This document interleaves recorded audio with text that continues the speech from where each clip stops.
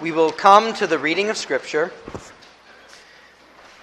and we are going to add, just before the reading that you see in your bulletin here, we are going to read from Matthew 25. Matthew 25. And then we are going to begin at verse 31. This is the reading of the Word of God. When the Son of Man comes in his glory, and all the holy angels with him, then he will sit on the throne of his glory. All the nations will be gathered together before him, and he will separate them one from another, as a shepherd divides his sheep from the goats. And he will set the sheep on his right hand, but the goats on the left. Then the king will say to those on his right hand, "Come, you blessed of my Father, inherit the kingdom prepared for you from the foundation of the world. For I was hungry, and you gave me food. I was thirsty, and you gave me drink. I was a stranger, and you took me in. I was naked, and you clothed me. I was sick and in prison, and you visited me." Then the righteous will answer him, saying, "Lord, when did we see you hungry and feed you, or thirsty and give you drink? When did we see you a stranger and take you in, or naked and clothe you? Or when did we see you sick or in prison and come to you?" And the king will answer and say to them, "Assuredly, I say to you, inasmuch as you did it to one of the least of my brethren, you did it to me." Then he will also say to those on his left hand, "Depart from me, you cursed, into the everlasting fire prepared for the devil and his angels. For I was hungry, and you gave me no food. I was thirsty, and you gave me no drink. I was a stranger, and you did not take me in. Naked, and you did not clothe me. Sick and in prison, and you did not visit me." Then they will answer him, saying, "Lord, when did we see you hungry, or thirsty, or a stranger, or naked, or sick, or in prison, and did not minister to you?" Then he will answer them, saying, "Assuredly I say to you, inasmuch as you did not do it to one of the least of these, you did not do it to me." And these will go away into everlasting punishment, but the righteous into eternal life. And then our reading picks up in Luke 16. Luke 16, verse 1 to 13. And I would simply just have you note, for context's sake, that what account comes immediately after this is the parable of the rich man and Lazarus, the man who had all sorts of wealth and gave nothing for the needy man outside of his door. These are important to understand for this parable. Luke 16. He also said to his disciples, "There was a certain rich man who had a steward, and an accusation was brought to him that this man was wasting his goods. So he called him and said to him, 'What is this I hear about you? Give an account of your stewardship, for you can no longer be steward.' Then the steward said within himself, 'What shall I do? For my master is taking the stewardship away from me. I cannot dig. I am ashamed to beg. I have resolved what to do, that when I am put out of the stewardship, they may receive me into their houses.' So he called every one of his master's debtors to him and said to the first, 'How much do you owe my master?' And he said, 100 measures of oil. So he said to him, 'Take your bill and sit down quickly and write 50. Then he said to another, 'And how much do you owe?' So he said, 100 measures of wheat. And he said to him, take your bill and write 80. So the master commended the unjust steward because he had dealt shrewdly. For the sons of this world are more shrewd in their generation than the sons of light. And I say to you, make friends for yourselves by unrighteous mammon, that when you fail, they may receive you into an everlasting home. He who is faithful in what is least is faithful also in much. And he who is unjust in what is least is unjust also in much. Therefore, if you have not been faithful in the unrighteous mammon, who will commit to your trust the true riches? And if you have not been faithful in what is another man's, who will give you what is your own? No servant can serve two masters, for either he will hate the one and love the other, or he will be loyal to the one and despise the other. You cannot serve God and mammon. Amen. This is the reading of the word of the Lord.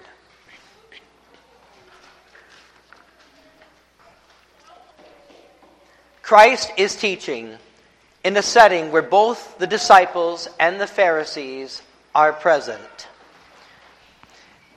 And verse 14 tells us this. And so Christ tells a parable not only to warn his disciples about the dangers of a stingy and worldly manner of using wealth, but he is also trying to pierce the heart of the covetous Pharisees. For as you read in verse 14, now the Pharisees who were lovers of money also heard these things, and they derided him. And so, he's speaking to them because they are known for devious financial behavior. And such behavior, if they did not repent of it, it would surely damn them. However, our Lord does this in a strange way. Our Lord does not use a godly, wholesome character to illustrate this, but he uses a wicked one. And this parable is not an endorsement of what this unjust steward is going to do, but Christ has a simple point. Observe how people of the world will use all sorts of ingenious mechanisms to get the things that they want. And we can learn from these men how to secure our own place in heaven, seeing as one day we too are going to be turned out of our own stewardship. And so we will exposit this parable, and then we will give applications concerning riches, stewardship, and death. So verse 1, there was a certain rich man who had a steward, and an accusation was brought to him that this man was wasting his goods. Our first character, the rich man. This is all that we know about him, that he is a rich man. And rich men have a particular problem. They have so much that they cannot manage it themselves. And so they need to hire a financial specialist who can handle it all for them. This is like the guy who is managing all the stocks and all the bonds and dividends and interest in your own retirement account.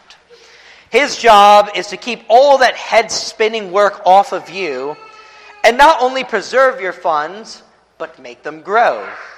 And quite possibly, this rich man was a business owner engaging in deals with others, seeing as he has a multitude of debtors. But more on that later. Our second character, a steward or manager. He has charge of the books, he has check signing authority, and he can buy and sell at his own discretion his master's goods. But he is a wicked manager because it says he wasted his master's goods. It doesn't say how. Maybe just lack of prudence or carelessness, Or maybe he's one of those individuals, he'd help himself to whatever he like and just soothe his conscience, say, oh, I'm going to pay it back later. It's all right. The boss is never going to miss it. Whatever the case, he is wasting his master's goods. You know the parable of the man who was given 1 talent and he buries it in the ground. And he gave to his master simply what he had been given. This man is doing worse. He is driving his master's estate right into the ground. And eventually the rich man hears about it. Verse 2, what is this I hear about you? Give an account of your stewardship, for you can no longer be steward. It's up. The manager is now out of a job. He's telling this manager, wrap up your accounting and hand over the books. Your position here is done. I've listened to another pastor in the RPCNA point out a striking detail that only Eastern commentators are going to catch. This man was not asked to repay anything that he had wasted. The master was simply forgiving him and letting him go. That's normal in our own world of employment today. Apparently not so back then. And so he says, give an account of thy stewardship. And so the manor has just a little time to wrap up the book, so to speak. And so we come to the manager himself after he is turned out of his job. And as we can see, he has a very great problem. He is about to be fired from his job, but all of his life he has managed high-profile wealth. And so his experience is in managing high-profile wealth for very wealthy clients. But how's he going to get a job with another rich man? He needs a recommendation. Is his boss going to give this to him? Absolutely not. There's no way. And so his job skills are no good anymore. And so if his job skills are no good, he may in fact lose all of his property because he cannot maintain his regular style of life. His property and his family are at stake. And he may end up selling everything just to put a meal on his table. Then where is he going to live? If the manager had thought about these things earlier, he would not be in this dilemma. And so you and I should take caution. If we would take stock concerning the outcome of sinful actions we are tempted to take, we would commit far fewer sins than we actually do. And so this man needs to sit down and ponder his future. And he's thinking to himself, what are my choices? There's digging trenches, but I cannot do that. If he would have been more honest, he would have said, no, digging trenches, I'm too lazy to do that.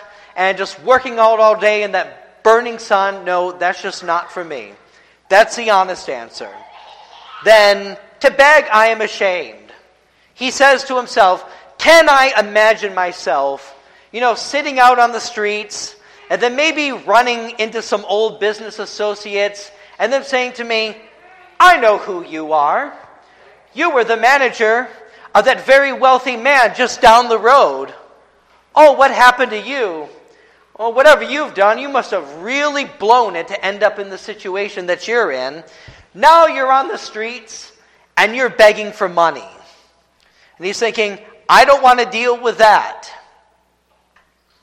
An alternative is that this man just could take responsibility for his sins and own up to it, but that is out of the question.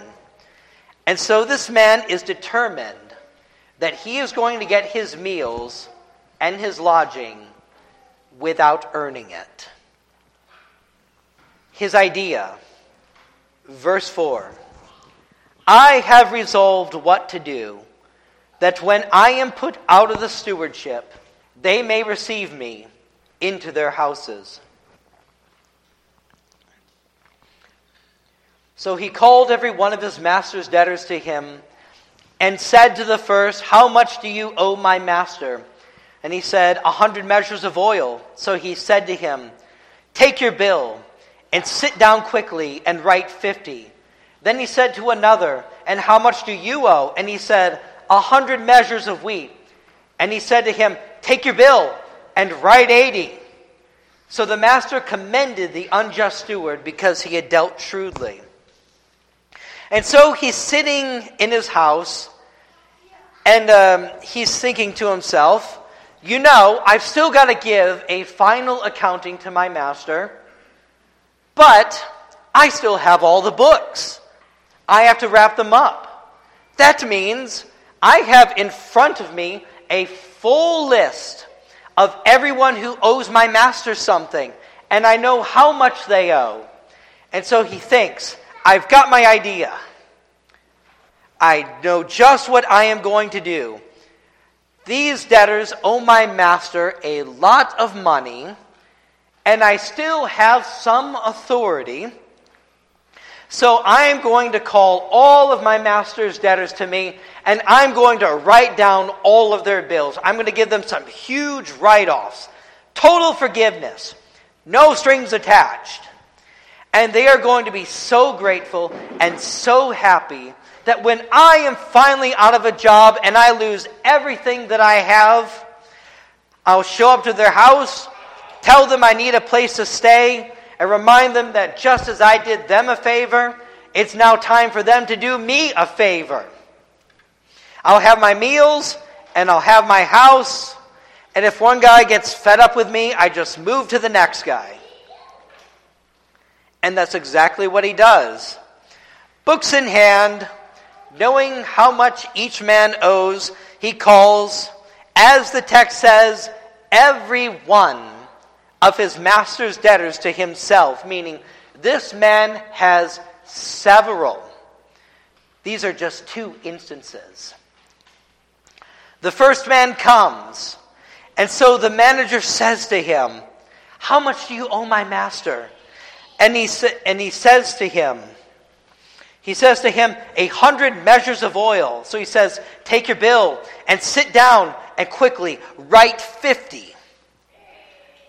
In modern terms, how much is this? The Greek word is batos, or bath in Hebrew. One bath could be as little as 6 gallons, or maybe 9 gallons and 3 quarts. So it's possible that this man owed, in our terms, anywhere from 600 to 1,000 gallons of oil to his master. And so it is a shock. Imagine the shock if someone said to you, "You owe 1,000 gallons to my master. Now you owe 500. I'm writing off half of your entire bill." The debtor has just had the best day of all of his business life. Then comes another debtor, and he says to him, "How much do you owe?" And he says, 100 measures of wheat. And he said to him, "Take your bill and write 80. Here the word is koros. If you can imagine an oil drum, 1 koros is just over 2 of those barrels. So if you can picture in your mind 250 of those giant barrels filled with wheat, and the master says, "Okay, friend, I'm writing off 50 of those barrels. I'm giving you a 20% discount on your bill." Windfall. And it is a great day to be a debtor to this rich man. So one might ask, why is a bill being written by the hand of the debtor? Authentication. It's your way of proving that the bill is a real one. Because your handwriting is as unique as your fingerprints are. So if it is written in the hand of the debtor himself, and it is written in the hand of the manager, it's a way of saying this is a totally authentic and authorized bill. So this bill, this write-down, has legal force. Very possibly, this debtor could go to the courtroom and say, the master is not forgiving my debt, but here's the bill. I should have this write down. Some might ask, is there any reason why one is forgiven 50 and one is forgiven 20? I don't think so. These are many debtors, and these are just two examples. But let's track again with our purpose, with the purpose of this parable. This manager is stopping at nothing to ensure that he has a place to go when he is turned out of his stewardship. And so he does this with all the debtors. And the rich man has something of the same problem, and yet a different one. This steward was wasting his master's goods, and what's he doing now to get himself out of the jam? Wasting his master's goods. But there's a different twist on it this time. You might think, if you're looking at this manager, man, once that manager is standing before a judge and he's sitting in debtor's prison, he is never going to see the light of day. But the rich man's problem is that by all these huge write-offs, he has probably become very popular. Because if someone gives you a great deal on something, what do you do about it? You go and tell your family and your friends, oh, I went here, and they gave me this great write-down, they gave me this great discount. Oh, I had dealings with this businessman over here, and he gave me these terms. And what's going to happen? Other people are going to want to do business with this man as well. And so, yes, he's wasted his master's goods, but probably also earned him more business. And you know what? Everyone likes him now. He is the most generous businessman in all of town right now. And so if he were to go and sue this manager for what he did, he would have to retract all that generosity that was done on his behalf, and he had to pull back on this public image. And so, in a way, this man's arm is twisted and going along with the scheme. And so, at the end of the day, what does it say? Verse 8. So the master commended the unjust steward because he had dealt shrewdly. So he's got to say, that was an utterly wicked scheme, but that was a genius scheme as well. And what about the manager? He's still out of the job. And suppose it came to this situation where he has to sell everything. Just suppose that all of his house and all of his goods, they're gone, as he was afraid. So he goes to the man who owed those 1,000 gallons of oil and says, he knocks at the door and says, sir, I need your help. I've lost my house, I've lost everything, and so I need a place to stay. And suppose this man starts getting a little hesitant. All he has to say is, sir, remember the favor I did you. I wrote down 500 gallons of oil for you, and you can't even give me a place to stay. Is that the kind of businessman you are? Is that the kind of person you are? And so maybe this man would have to blush and say, okay, I can do something for you. I've got a place for you, or I'll make arrangements just till you get on your feet. And so suppose for some reason, just things protract out a little long and this man says, you need to just get out of my place. He just goes to the man who owed all the measures of wheat and does the same thing. And then he would go to the next man and the next man and the next man. And so this man has obtained his goal very wickedly, but very shrewdly. He has food and lodging, and he doesn't have to dig trenches or beg to get it. And Christ says to all those listening, For the sons of this world are more shrewd in their generation than the sons of light. You listen to this story. It's a head shaker. It's an eye roller. Almost laughable, yet somehow genius. And that is what Christ wants you to notice in this parable. Look at this evil manager. He works so hard to be so lazy. He plotted, he schemed, he lied, he forged, manipulated. And in some sense, he makes his master the better off, makes the debtors better off, and makes himself better off. He would stop at nothing for the worldly things that he wanted. And now Christ, in application, turns to them and says, now what are you going to stop at in order to secure heaven for yourself? What will you stop at for the heavenly treasures that you want? Are you going to be outdone by wicked men pursuing treasures which moth and rust destroy and which thieves break in and steal? What do we have in common with this unjust steward? We too are being turned out of our stewardship.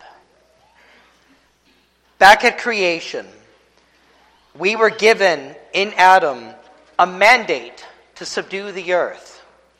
We were given a glorious stewardship over the Garden of Eden. But in Adam's sin and by our own sin, we have been turned out of our stewardship because, like this man, you and I have wasted our master's goods. And we do still waste our master's goods, do we not? Even in our converted state. We are unprofitable servants. And one day, by death, we are going to hand back over to the Lord everything that he has entrusted to us. And at Judgment Day, we are going to give a final accounting of all that we have done with our stewardship.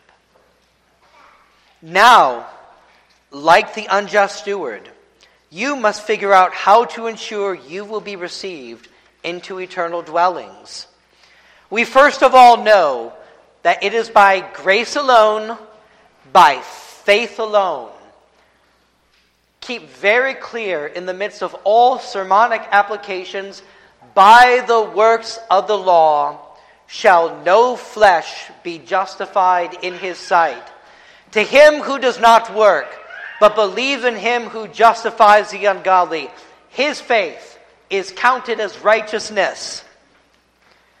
Yet still, without any contradiction, without holiness, no man shall see the Lord, Hebrews 12:14. The real litmus test of Christian sincerity.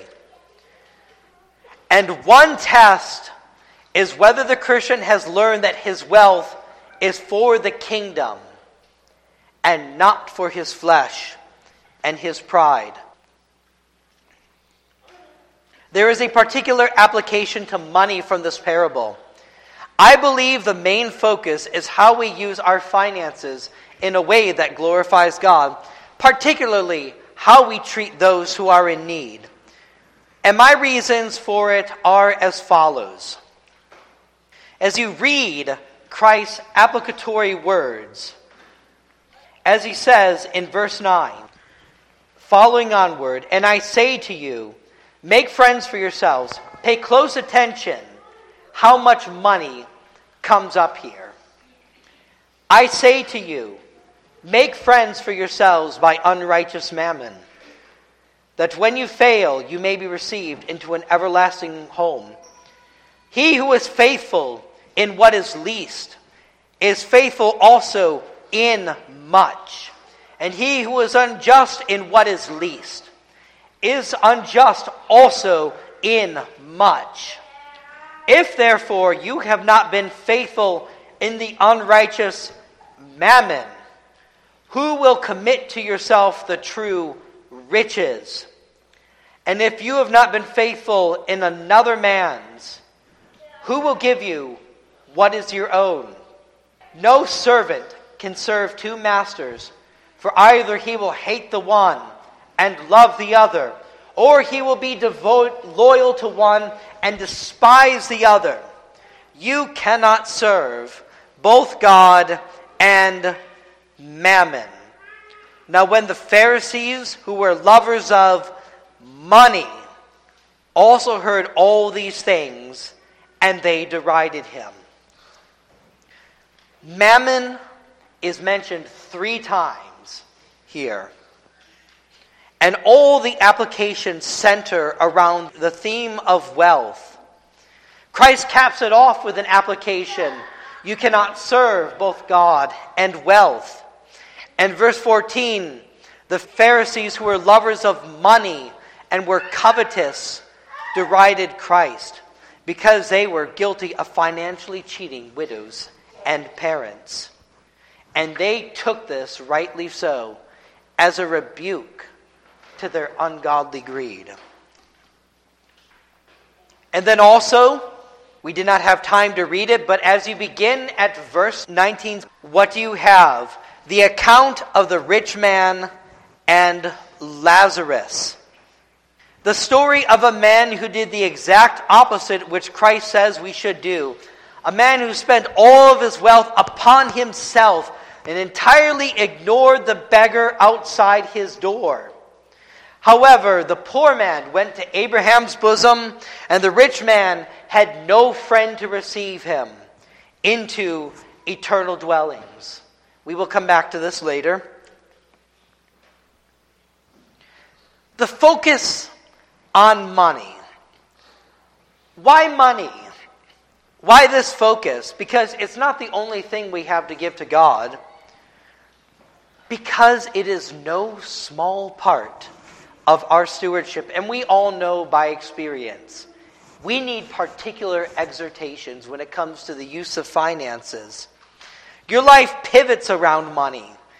Every decision you make likely involves money somewhere. The difference of a few dollars is the difference between this product and that product. The difference between buying and not buying. It tells volumes about a person, particularly whether their heart is with heaven or with the world. For Christ says, for where your heart is, there your treasure will be also.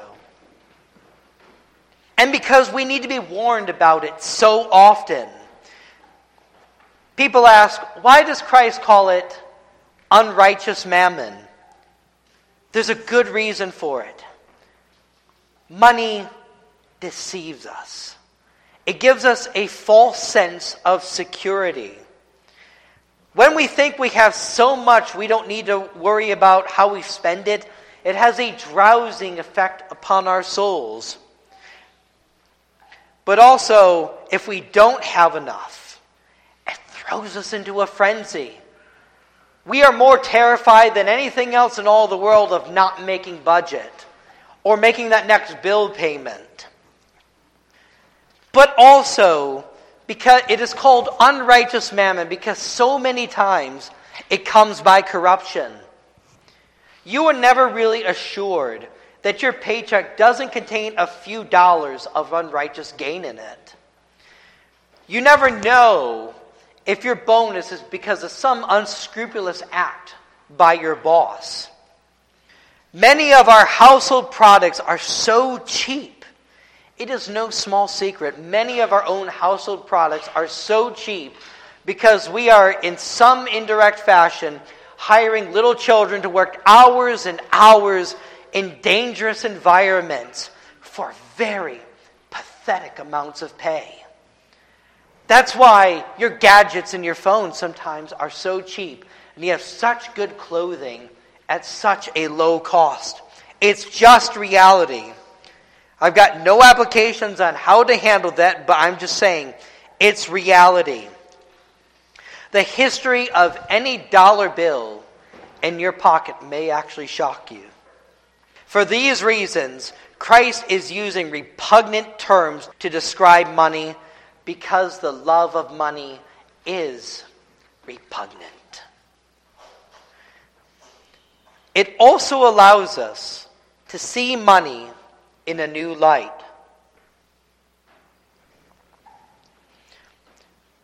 This, to expound on the words of Christ, this is how the world usually uses money, in a fashion that is unrighteous. And it calls us to ask, maybe I should not be looking to the world to know how to manage my own finances. I don't deny for a moment that men of the world have truly shrewd and even good advice on the use of money. But you must watch against the spirit in which that advice is given, and in what spirit they point you towards this or towards that. Because once you realize that the world is blowing its stewardship, you can begin to use your money how God wants. Why else? All the focus on money, because it is no small part of getting the Lord's work done in the world. And sadly, the church in America is hit by financial scandals. As we see health and wealth preachers on television, asking for great offerings and promising all these great blessings. If you will just sow your seed of $100 or $1,000, or the more that you sow, the more that you reap. It is truly a wicked and ungodly scandal. But it cannot stop us from talking about money either, because we must know how to use it. At the end of the day, money moves things, and even in the church. So a wise use is critical. Who are the friends in verse 9? And I say to you, make friends for yourselves by unrighteous mammon, that when you fail, they may receive you into an everlasting home. Who are the friends? It's difficult to read, but I think perhaps a clearer way to read it is this. I'm not translating, but put in other words, make this kind of use of unrighteous wealth. Use it in such a way that ensures believers gladly greet you as you come in to the gates of heaven. The they that you see in verse 9, when it says they may receive you into an everlasting home, is not the mammon. Mammon is a singular word, but the they here is plural. What other word in this verse do you see that is plural? Friends. And I think the next account that Christ gives in Luke 16 makes it so very clear. What did the rich man do? Wasted his wealth on his flesh. Lazarus was the poor man outside of his gate, and he would have been the friend who would have welcomed the rich man into eternal dwellings. This was a child of Abraham. And Abraham condemns the rich man for using all the wealth for himself, and so he had no share in good things. And Calvin notes how Matthew 25, which we have just read of the day of judgment, that Matthew 25 brings clarity to this passage.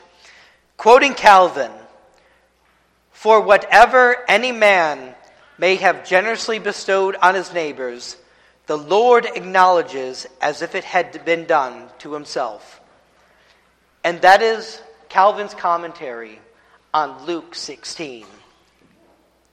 What is the difference of the account at the day of judgment? Whatever we did to our brothers and sisters, or whatever we did not do, thus we did or did not do for Christ himself.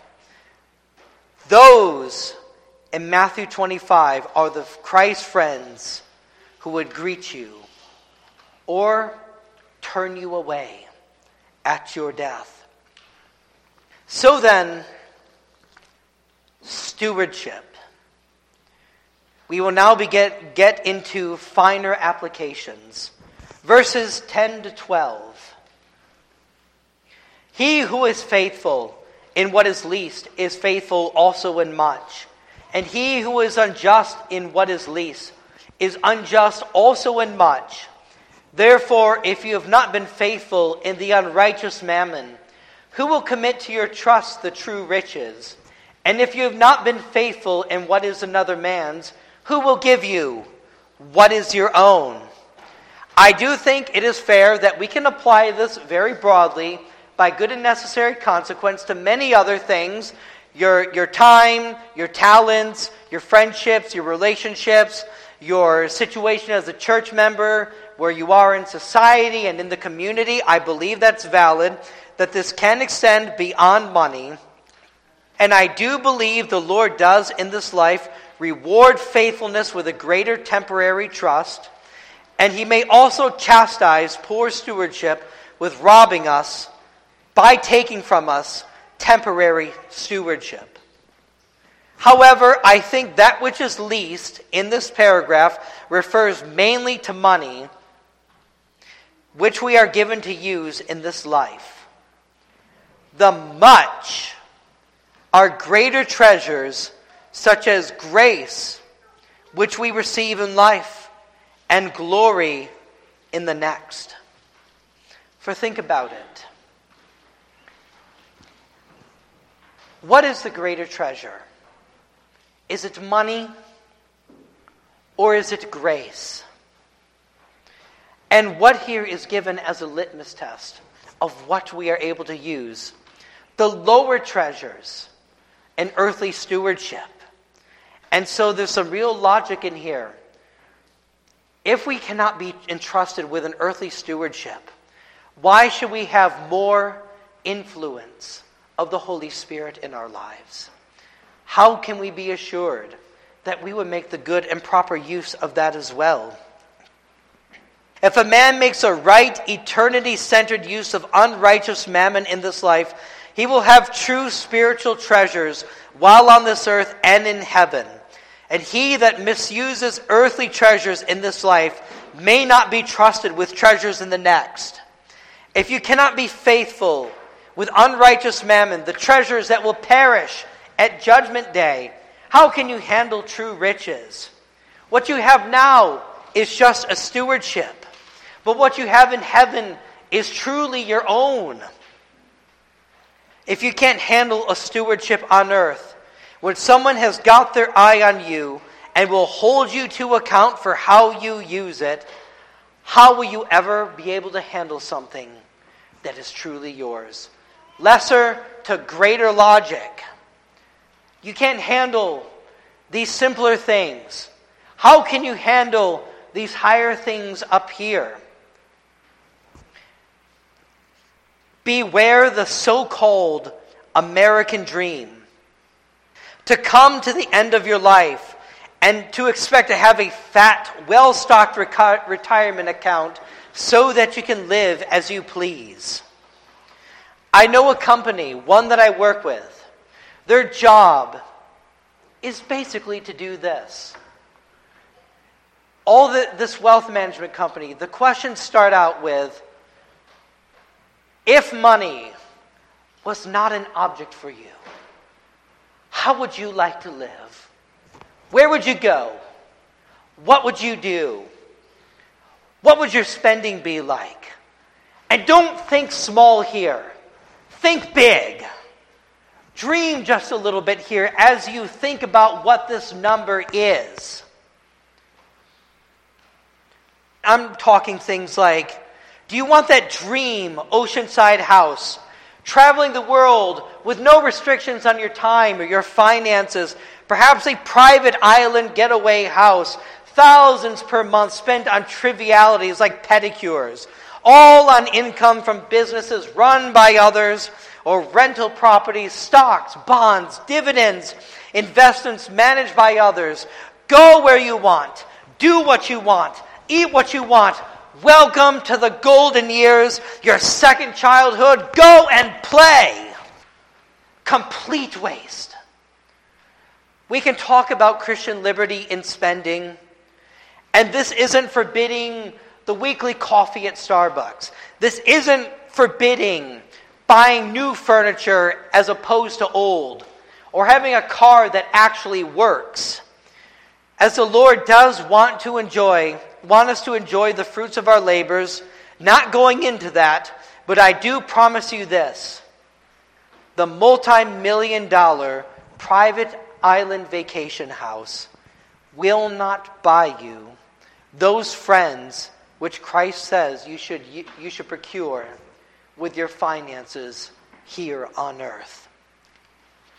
It will not buy you those friends who will welcome you into eternal dwellings. Verse 13.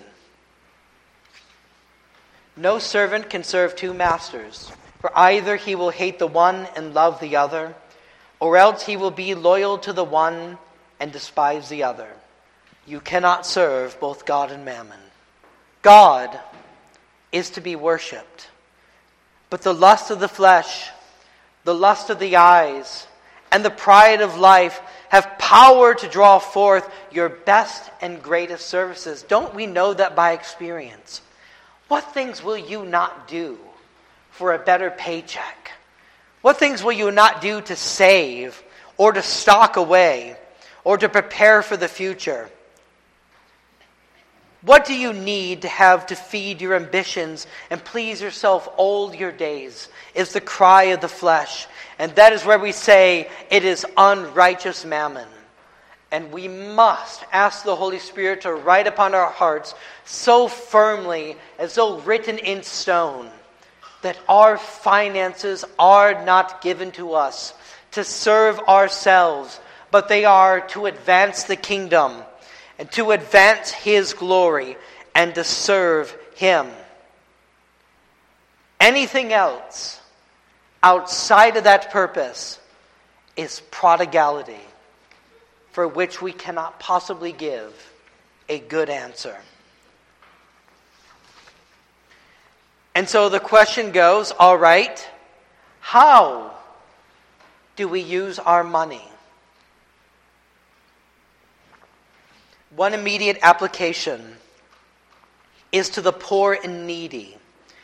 We have scriptural injunctions combined with promises, and talking about both. First, the poor. I don't think that I need to cite very many texts for you at all, but just a few. He who lends to the poor lends to the Lord. Proverbs 19:17. Then Ecclesiastes 17. Cast your bread out upon the waters, and you will receive it back after many days. It may seem like there is nothing more wasteful than to just take your bread and throw it in the pond, because what good does it do you? And so when you give to those who are in need, that may be exactly what it feels like, but you are in fact lending to the Lord when you do this. They can't pay you back. They can't do anything for you, but certainly the Lord sees it, and He is going to remember it. So when you do this, and you come to glory, you will realize you have sent all of your finances out ahead of you. Everything that you have given. Going back to an application that I began to make. How might the Lord reward this? Abundantly, says Luke 6:38, give and it shall be given to you. Good measure, pressed down, shaken together, and running over shall men give into your bosom. For with the same measure that ye meet, shall it be measured unto you again. One application is clear. Some of the return does come in heaven, and far more than you have actually given. But what about in this life? Is the Lord going to return great finances to you because of all you've given? Not necessarily. You do have the promise that as you have taken care of others, the Lord is going to take care of all of your needs as well. You may be assured of that. You may not be driving a Cadillac or Lexus. You may not have a mansion, as some preachers would want you to think, but you will have what you need in the season that you need it. But also, grace, influence of the Spirit. It is something which, when you use your stewardship as God commands you, He's delighted to reward it in the very best ways. The influence of His Holy Spirit and greater communion with Him. Think about it. That is the greater treasure. If you can't be trusted with the management of wealth, you can't be trusted with greater measures of grace. But if you can be trusted to use your wealth in a godly way, you may be trusted with true spiritual riches in this life and more to come in glory. On the flip side, God is free to withhold as He wishes if you do not manage what you have. And so the Lord's lesson would be, if you've been wasting your stewardship, get into the Word. Find out how you should be using it. And go and make that godly use of it. And then as the Lord sees fit, He will trust you with even more. Someone might ask, how is this different from the health and wealth prosperity gospel? Fair question. Fair question. First of all, we do not expect cars and mansions for this. This is not sow your seed into this ministry and expect a great financial harvest. That is not it at all. We are simply stewards, and that is the point. It is all His. The Lord can give and take just as He wants, and one day we are handing over our stewardship. We are not asking the Lord to give us more things that we are just going to hand over. Our goal is to please the Lord in what we do. Second, this is not, if I get this, then I get that. As though we are putting our money in a slot machine and hoping to get out more than we put in. And if that is why you give, expect no blessing. Expect no blessing. What is not given cheerfully, what is not given out of love, you've discharged your duty. And that's it. Third, health and wealth prosperity never thinks in terms of grace and godliness, but only getting back more things that are going to perish in this life, exactly what Christ was warning them to avoid. But we believe the reward of giving and proper stewardship is God Himself and fellowship with Him. And our giving is an expression of love to Him. So every penny expended in proper stewardship means the reception of the giver himself. And that is greater than any earthly treasures. You can be dirt poor, but so long as you have communion with the triune God, you have heaven on earth. One might ask, how is this different from, say, indulgences like the Roman Catholic Church implemented? You put your money in, and there's something greater in paradise. It's not a market transaction like indulgences. Do this and get that. The bottom line of indulgences is that we are giving just because we want fewer centuries in purgatory, or we want our relatives to get out of purgatory. No, we do this because we love God, and we love the needy, and we take care of them. And for that reason, God takes care of us. Now, let me be clear, none of this means you don't plan for your own family or your future. It is good and right to save, to figure out how to earn, to think decades down the road about, what happens if I go? Is my wife provided for? What about my children? putting them through college or going through a trade school or paying for the weddings or making sure that they have a good running start on their lives when they leave the house? What about the day when I can no longer work and bring in income? How do I provide for that? Those are fair, legitimate, biblical, righteous questions to ask.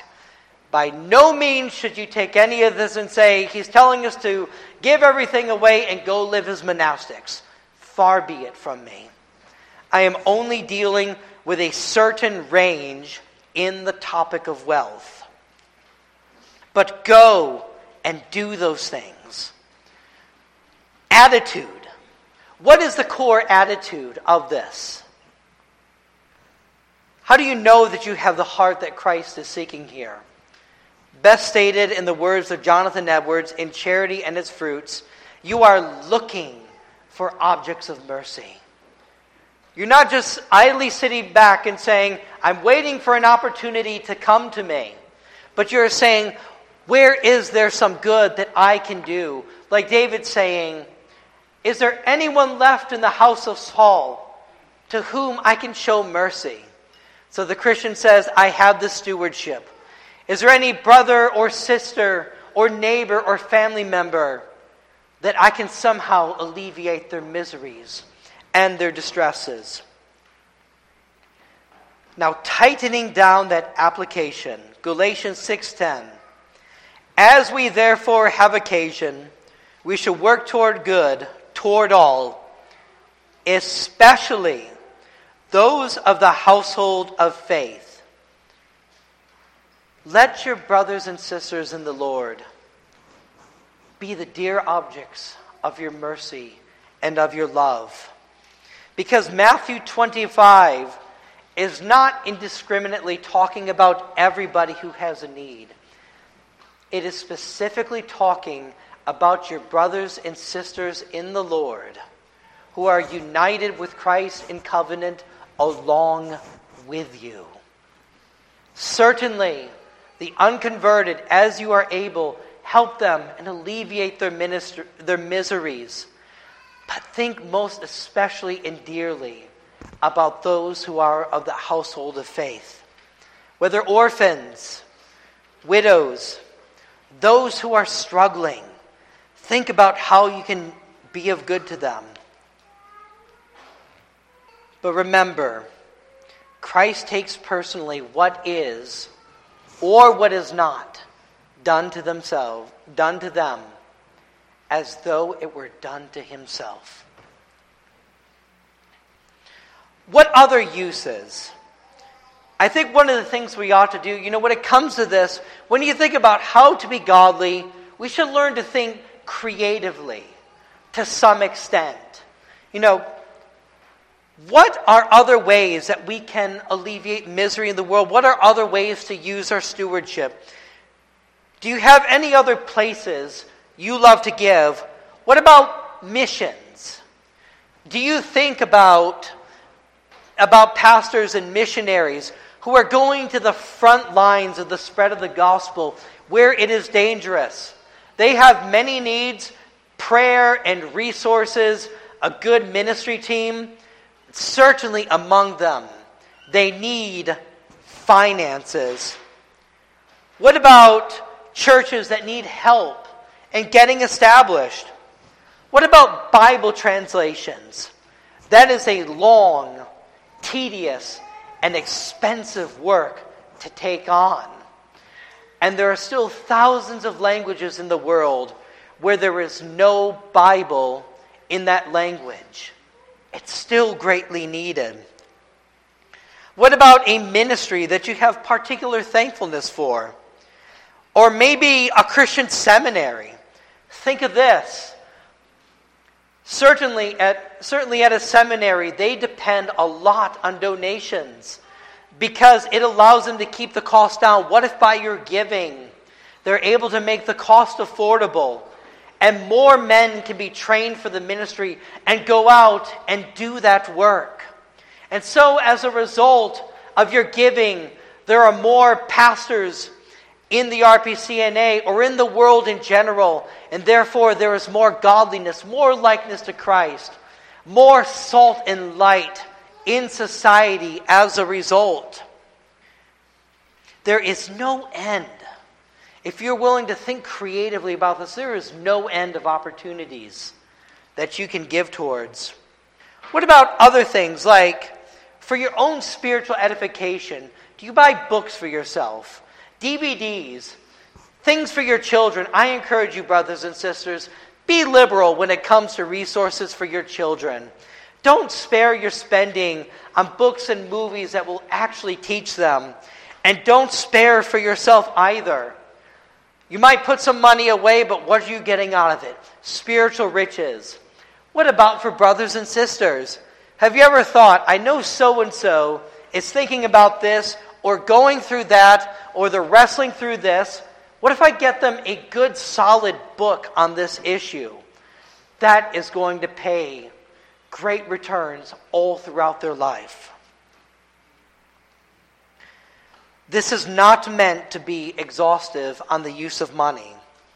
And I know there are many questions about wise giving, who and when, and there are questions like what's actually toxic charity, what's giving in a way that actually causes more damage.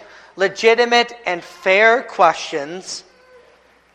And I cannot go into those because of time's sake, but reckon this into your planning. Your days are numbered. The day is coming when you will die and you will hand over your master's property and you will give your final account. The unconverted send the poor out only with prayers and blessings when they could actually give more. Or they send out their money just because they want their name written on the side of the hospital building. But the true children of God give help along with their prayers. Remember that the unjust steward, how eager he was to have a place to land once he was out of a job. Much more, you brothers and sisters, manage the affairs and your finances in such a way as to ensure that on that day when you yourself are turned out of your stewardship and you have to give your final accounting to God, that you will have friends to receive you into eternal dwellings. And not only that, but that it will be the very best eternity that you could have possibly asked for. Let us pray. Our Father, these are not easy things to hear, but we desire to be submitted to your word in all things. We ask that your Holy Spirit will come and make application to every heart as is necessary. Lord, all that has been good and right, owned by the power of your Spirit, and we ask so in the name of Christ, who has given us this parable and this word. Anything, O Father, that has been imbalanced, forgive, and in your goodness and in your providence, bring about truth. But Lord, we stand under the authority of your word, and we ask, O Father, that we will treasure these things, lay them in our hearts, and practice them in our lives. In Christ's name we pray. Amen.